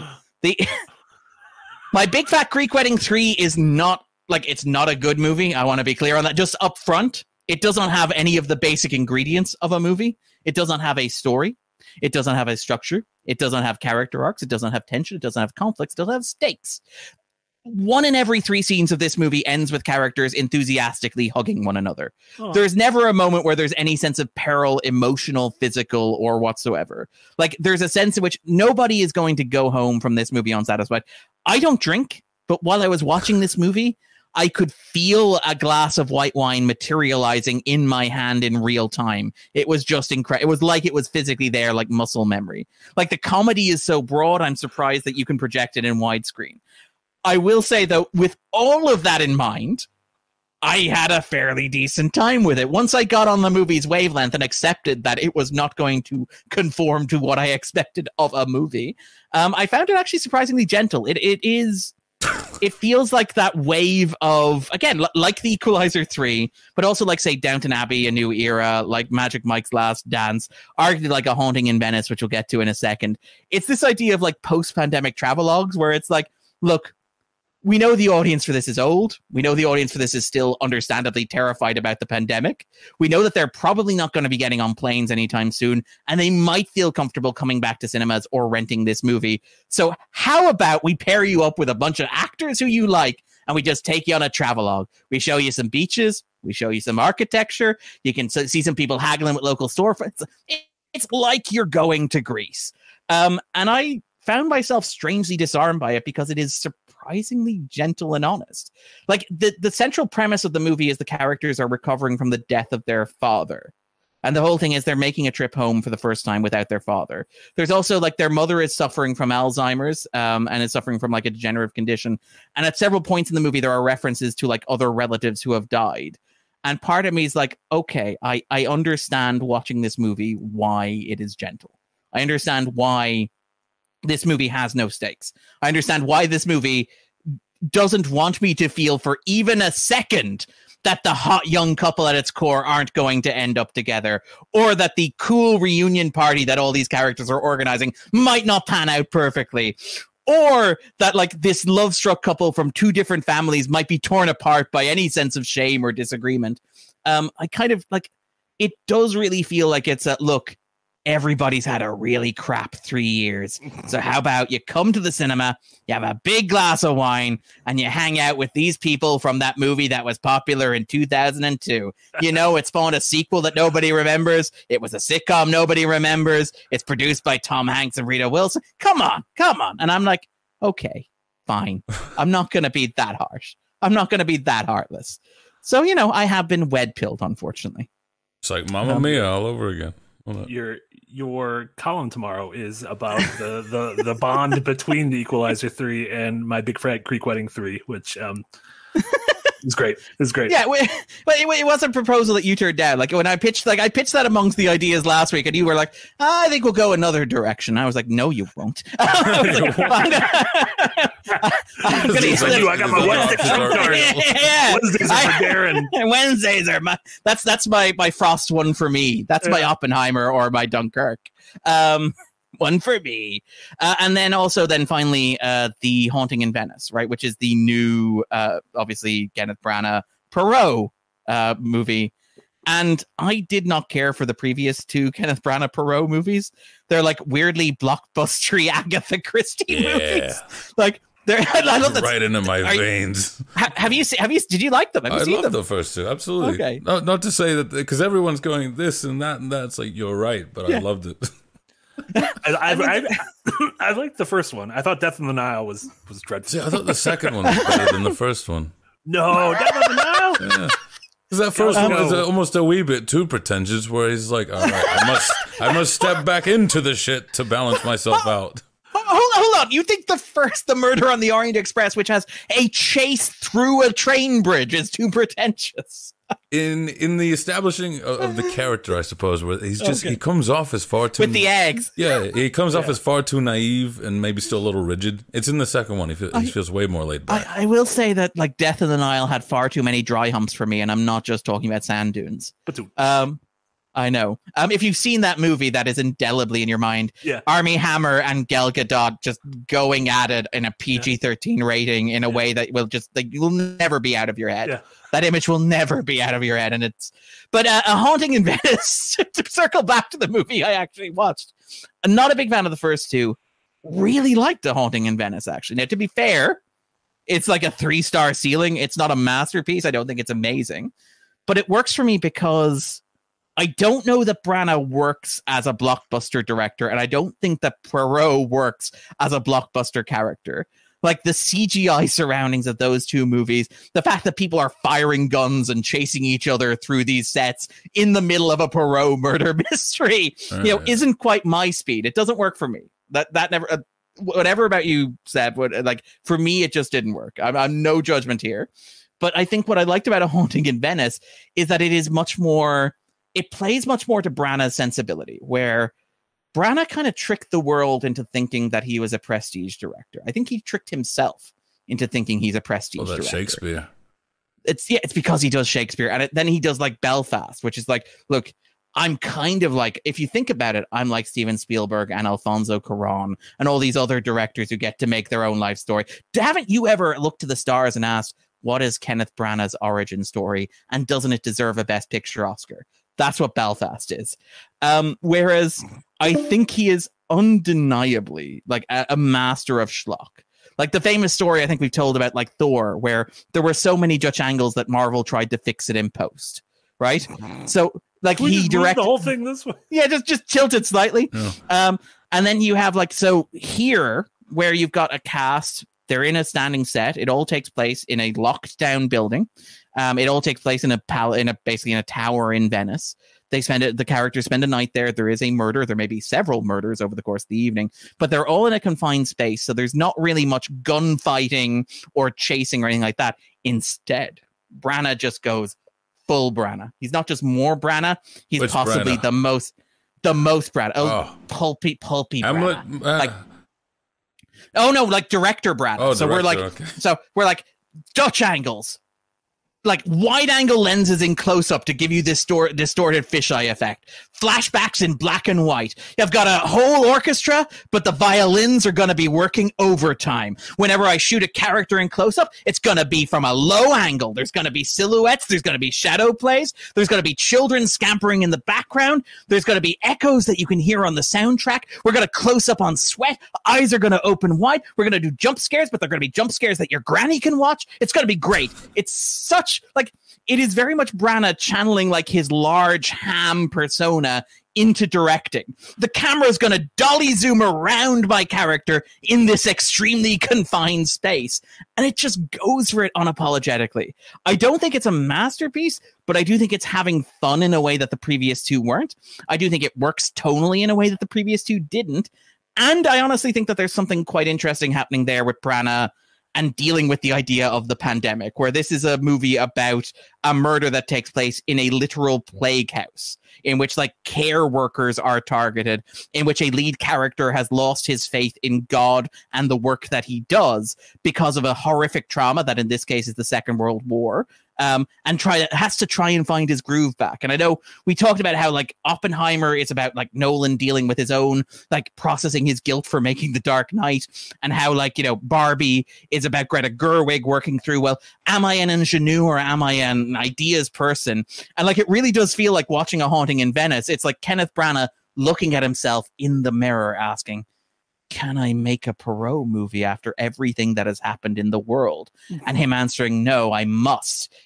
Doesn't matter if I can't, I must. The world needs it. The world needs a Kenneth Branagh Poirot movie. And I'm kind of like, fair. Look, good for you. I like this energy. Go for it. I'm excited. So I had a good time with it. Again, it's not perfect. It's full of all the Branagh-isms. If you don't like Branagh doing funny accents, this isn't going to convince you. Oh. If you think that Branagh ever needed to temper himself or kind of, you know, tone it down several notches, this is definitely not going to be for you. But if you like character actors locked in a confined space and a director with like the energy of like a 27-year-old Martin Scorsese on cocaine, go for it. I think I had a lot of fun with it. I want all of that. One grabbing the camera to give me that. Touch everything. Put that's it in my veins.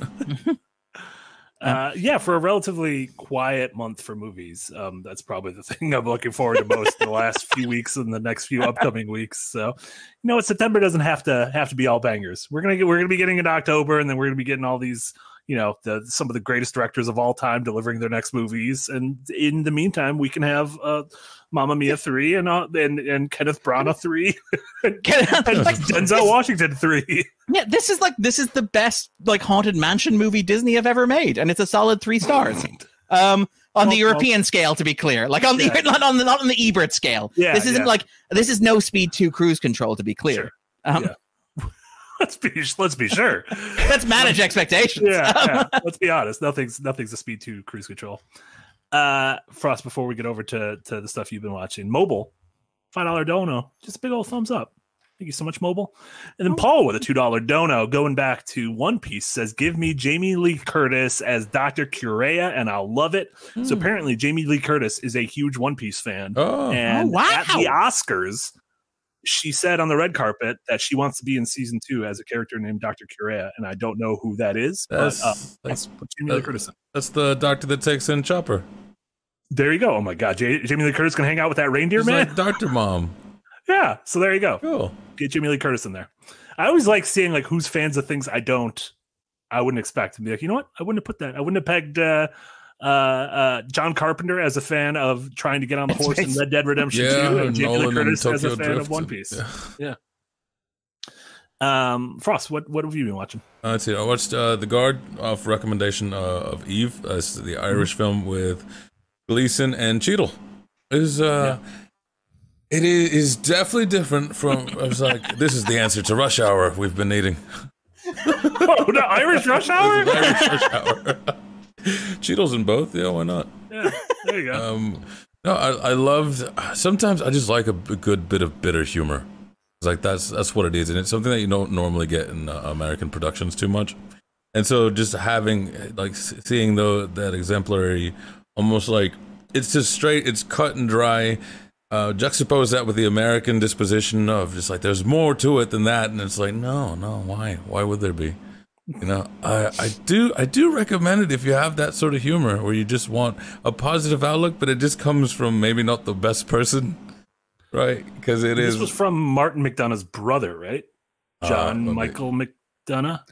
Yes, I love that. Yeah. This was the one where you're like, that is the most Irish name that has ever existed. John Michael McDonough. that's where he gets you. Yeah, it is. Oh my God, like Brendan Gleeson on that is amazing. If you guys don't know who that is, that's Mad Eye Moody. So imagine Mad Eye Moody is a cop who loves drugs and whores, and prostitutes. Yeah, it's like it is wacky, but even with saying all that, as they are trying to solve a murder and all this going on, it is incredibly grounded. It is very wacky, but it plays it straight through and through, whole way through, and it's like, all right, I believe in this. Yeah, so it was quite fun. Great supporting cast: Mark Strong, Cunningham, who played Sir Davos on Game of Thrones, Fiona Flanagan from Lost. Yep. We'll all remember from Lost. Yep. And what else had I? And Data's mother on Star Trek. Yeah. Okay, the big two. The big two. And then Lost in season 7 of Star Trek: The Next Generation. Yeah, Terry O'Quinn was in there as well. But sorry, Sam. And as I went through Everything Everywhere All at Once, because a year out, I get the last say. Good movie. You had a theory tying this all together with Inside, I think. Yeah. Okay. Right? So going into it, I hadn't heard of it. You guys know me. I detach myself from the hype, and I go in, and once everyone's forgotten or it's quieted down, it's like, all right, what's this about? So in comes through, and it is the most nihilistic piece of light that you could find, where it's like, yeah, this is nihilism. The whole point, nothing matters, but you can't get away from the fact that you're human, and you will be delighted in something. And yeah, it may go to shit, but you still can't help the fact that you will be delighted in something, and that means more than anything else. That's amazing. So then I also watched Inside, which, if you guys don't know, it's Willem Dafoe. Essentially, it's the sequel to Finding Nemo, where he gets to play the hot fish trapped in a penthouse. He's an art thief, and he's trying to break out of a penthouse he got trapped inside of. Now it gets a little hot in there. The weird things are going on with the thermostat. And he's starving a little bit. He's dehydrating here and there. He's also probably poisoned himself on accident. And it starts off super slow, super, like, kind of survival crafty in a way. It's like, all right, how are you, like, We've seen people survive in the Arctic. We've seen them survive in the desert. How are you going to survive in this penthouse that's kind of empty? Right? And so he goes about that, doing his own thing. All's fine. Tries out different things. But he gets bored, as you do. He gets very bored. And in this boredom is when he starts creating religion. He starts getting it's like everything is coming from this nothing. Right? And then it goes back to survival mode. But it's in those lull periods in between figuring out what he's going to do where he gets bored that you just start seeing it's more like, here's the human condition. What if, humans trapped in a room where the temperature's going kind of funky? Isn't that metaphorical for something? Does that remind you of something? Does that remind you of something? But then it also goes, well, fuck that. I don't care. I'm trying to get out of here. So it goes in as like it's super deep and metaphorical. And then other times it's like, no, he was just bored and poisoned himself. No, he was just high, and it is the opposite side of the nihilistic coin where it's like there is nothing, but because something came from it, that's what's important. But I agree. I forgot where it was that I read it. Because after the fact, it's one of those movies that makes you feel things that you might not want to feel. Because it is dreary and as much of an endurance test as anything else. Yeah, but it's not an upper. It is not an upper. It's not an upper. But you're going through it with Willem Dafoe. And I don't know if there's anyone else you'd want to go through that. I'd want to go through it with, yeah. It's tough to so he's not, it's mostly a oneer. It's not a oneer as in a single shot, but it's just mostly him. It's mostly a solo act. And there's very few people I think who could have pulled that off as well as he did. Absolutely. And especially because it starts off so slow, has the stakes there, and then it just gets surreal. And you're like, what happened here? Was this the Villeneuve film I missed? This was written during the pandemic, I'm assuming, right? I can only imagine it was written by a guy in those exact same circumstances. Yeah. It is one of those pandemic movies, very much so. It's like, we locked ourselves in and then slowly we went mad, Day one, our own religion in our heads. Day one was normal, begins the journal entry.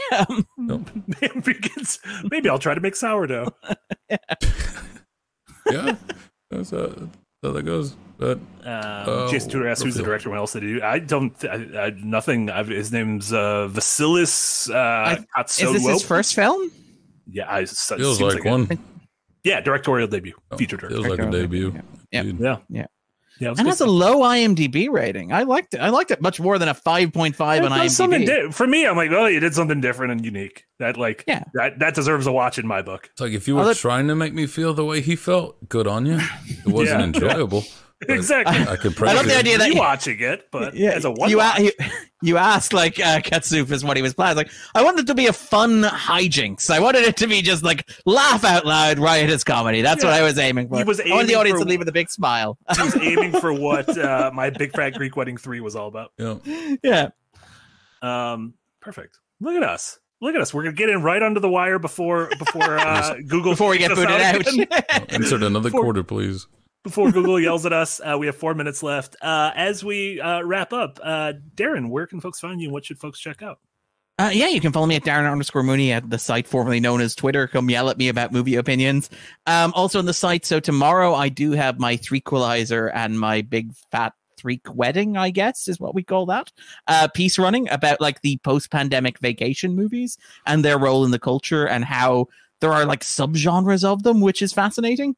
Where it's not just that there are the old ones. There's also the action franchises that take you on global tours are back, like Mission Impossible and Bond. You also have this thing about immigrants returning home, in say Past Lives, for example, Joyride, all that sort of stuff. And how it's this wonderful thing that's kind of tangled through modern pop culture. On Friday, I think I'm going to write about A Haunting in Venice, which is going to be great. I'm going to be writing about Kenneth Branagh's post-pandemic. The world needs a Kenneth Branagh movie. In as many words. I maybe won't phrase it that dramatically in the article, but that will be the subtext simmering through it. And then, so obviously coming up then, I'm covering Lower Decks on Thursday. I'll be covering The Continental and Gen V as well when they come out, the Boys spin-off as well. So that'll be cool. You got a Batman piece going up this weekend, right? For Batman? I do, for Batman Day, our shared holiday. So covering, looking at the fact that this year, Warner Brothers released a movie starring 3 different Batmen, one of whom was Michael Keaton. And for Batman Day, they are re-releasing the 3 movies starring the one Batman who wasn't who had nothing to do with that movie. In a way that kind of maybe concedes that movie was a miscalculation. But looking at the idea of why those movies endure, why Nolan's Batman movies have become like the iconic Batman movies, perhaps the iconic superhero movies in a world where we're constantly mining IP. Sorry, I've talked for far too long. I'd say sorry, so. go. Well, and we literally only have 2 minutes left. Frost. Yeah, so go. Yeah, sorry. Real quick. Paul, $2. Has there ever been a movie that made you want to walk out and demand a refund? Nothing so grotesque. I've never demanded a refund. I could sit through anything, honestly. I'm a sturdy man. Yeah, I haven't. The only movie I ever walked out of was Peer Pressure during one of the Underworld movies. It was somebody's birthday, and they wanted to leave halfway through. And I was like, "That's rude. That's rude." Yeah, that's it. I was like, I can't catch up with you guys. I was like, I'll meet you guys at the pizza place. So that's the only movie I ever walked out of. I can see what happens to the lycanthropes. There you go. Like Bill Nye, he's never bad. The movie is bad, but Bill Nye's never bad. Well, this is counting down, though. As far as Cold Take go watch the old one, and then new stuff of Legends and the early access stuff. I'll be back in an hour with Nick for the Dark Souls 2 run. Boom. Marty. Perfect. That's it. No, I don't have anything. Don't do anything. Just be good to each other. Right, oh my God, we made it. We didn't have to do guys. We did it. I'm so proud of us. Next time. Bye.